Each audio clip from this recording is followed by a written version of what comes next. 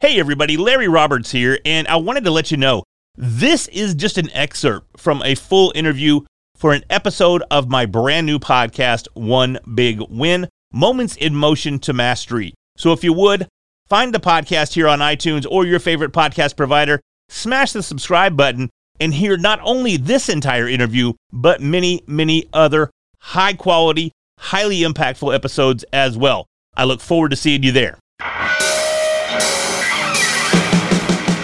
One Big Win, Moments in Motion to Mastery is a podcast about earning your big win by recognizing moments as opportunities and putting them into motion towards your own personal mastery. With One Big Win, the goal is not just to have another interview podcast. It's to bring value for each listener with every episode.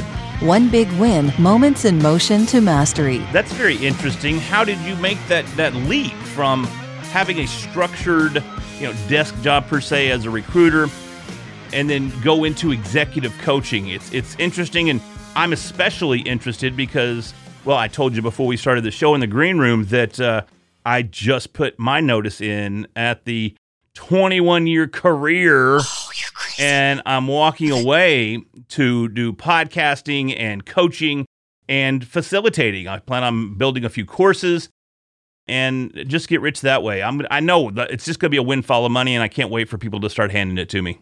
I love that you're just throwing it out in the universe. It's going to happen. Yeah, and it man. will. Yeah, man. If you throw it out there, it will.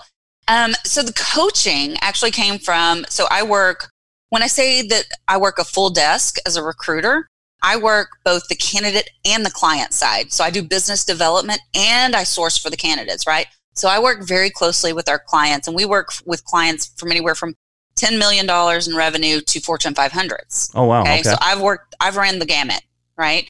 And one of the things, because I build a really good relationship with my clients, because I want them to trust me. One of the things that I tell them is, I'm not going to send you 10 resumes. I'm going to send you 3 that I know you're going to love, and you're going to have a hard time making a decision about who to hire, right? That's my goal. I want you to have a hard time making a decision. And so because of that, my clients really trust me. And the year before I started coaching school, I started listening, and they were like, Casey, who do you know who can help with this? Who do you know who can help with this? And I was referring them out to other coaches, and I was really like, I'm the trusted partner here, right?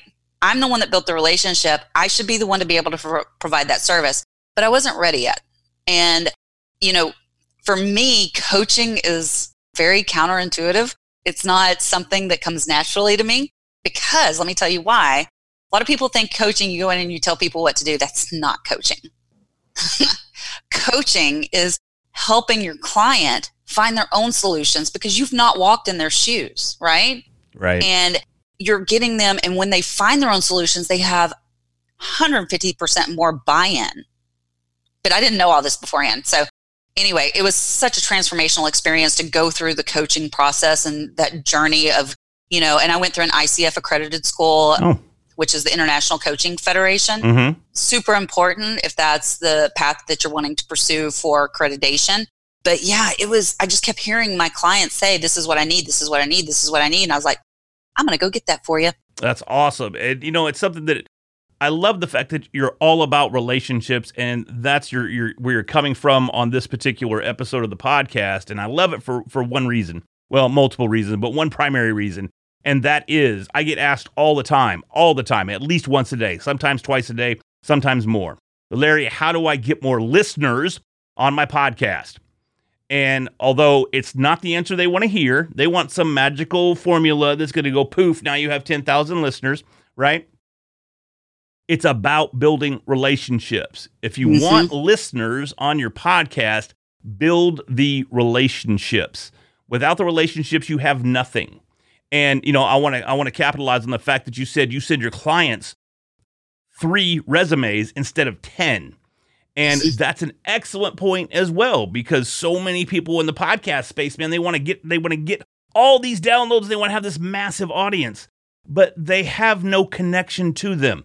There's no trust. There's no relationship. And that audience is of very little value. They're not getting value from you. You're not getting value from them. It's a lose-lose situation.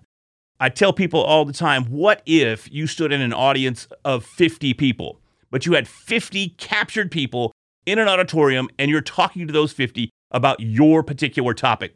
What would you do? Oh, that'd be great. I'd love that. I would love that because I have the opportunity to sell my product or my service or whatever it is that I have, and that would be tremendous.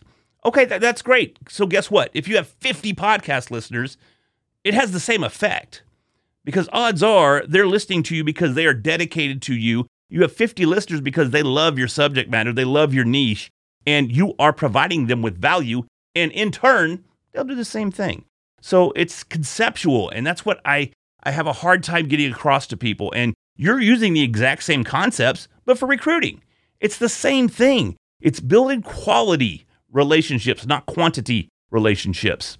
Well, and I will tell you that works on the candidate side as well, because I have candidates, because when I talk to them like real people. I talk to them. So let me tell you how I fell into recruiting real quick. Do it. So I was actually looking for another accounting job. I'd been with my company for 11 years. The company ended up not doing well and shutting down, and I needed a job. And so for the first time in my life, I turned to recruiters. And, you know, I tell people this all the time, and I hate to say it, but I think I met every bad recruiter in the DFW area. I had some horrible experiences. And finally, I got to one recruiter who was good, and she was really listening to me. She was using that active listening. And she looked at me and she goes, Casey, you don't even like accounting. And I went, what am I going to do? That's all I've done for 20 years. Right. You know, I mean, I was in a job I hated for 20 years, which is kind of why my passion now is to really help people find the career that they're going to be passionate about so they never have to work a day in their life. So, but anyway, fast forward, I use that when I'm talking to my candidates to tell them, look, I know what it looks like to work with a bad recruiter, and I don't want you to have that experience. I don't want you to feel like I did. So I'm going to start out by managing your expectations. You're going to know exactly what to expect from me, and we're going to walk through this every step of the way. And because of that, and I spend a lot of time with my candidates, and I don't work with a ton of them, but the ones I do work with, they know they have my full attention. Right. Right. And I here's a story. So I recently had one of my candidates that I worked with 7 years ago, never placed her. She found a job on her own, was there for 7 years, calls me crying pre-COVID, right before COVID. Oh, right? wow. And I'm like, what's up? You know, right. 'Cause she's crying and I'm concerned. She got fired. Oh, I'm sorry. No, this one didn't get fired. Different candidate. This one walked out without giving notice. Oh, yeah. Yeah. And I'm like, why'd you do that? And she explained the situation to me. And I'm like, okay, so now I can be your champion. Now that I know what happened, whenever I submit you to a client, I can be your champion and talk to them.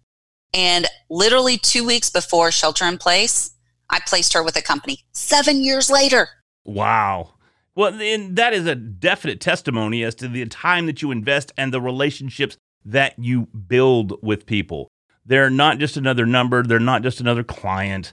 You go out of your way to create friendships and quality, in-depth relationships that can cross over year after year after year.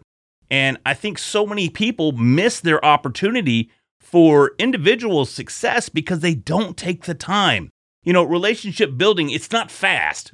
It's a slow progression. And everybody, especially in today's society, we're all looking for that instant gratification. And that's not a relationship. That's a one-night stand. And nobody, at least at my age, like one-night stands, you know? So it's just that simple. You know, people don't take the time. And it sounds to me like you have done exactly that over the course of your career. You know, I think that the thing that helps me with relationships is I lead with I have internal rules, and my first internal rule is to give value first. I always want to give value first. And I know you were like, when we first met, you're like, why are you doing all this stuff? Yeah, it seemed odd to me because I just meet you. I know I'm friends with Steve or associates with Steve from 30 years ago. And now here you are, you're introducing me to everybody. You had surprises for me every time we get together. It's amazing. And I'm like, you're my best friend for life, but why? I don't understand. That's so funny that you say that, because I tell everybody, I'm like, you're my new best friend. And everybody is. I'm not just saying that. I mean, everybody is seriously my best friend. I've got so much room and so much love for everybody and I want so much to help everybody. I can't even tell you what a drive that is within me. I have to help people. I have to. That is my purpose, is to help people. And one of the ways I help people is through connections. I tell people all the time, and I'm not even kidding, it's my superpower. When I meet somebody, my brain just starts going click, click, click, click, click. This is who you need to introduce them to. And I know without a doubt that this is going to be a valuable connection. And I don't know why. Right. So that's why it's my superpower. Right. I know it's a good connection. And somebody asked me the other day, they were like, have you ever done that and it backfired on you? And I'm like, no, I don't want it to. I'm not throwing that out there. I'm just saying, but no. And I've been doing this for years. So I don't know. Wow. It's my power.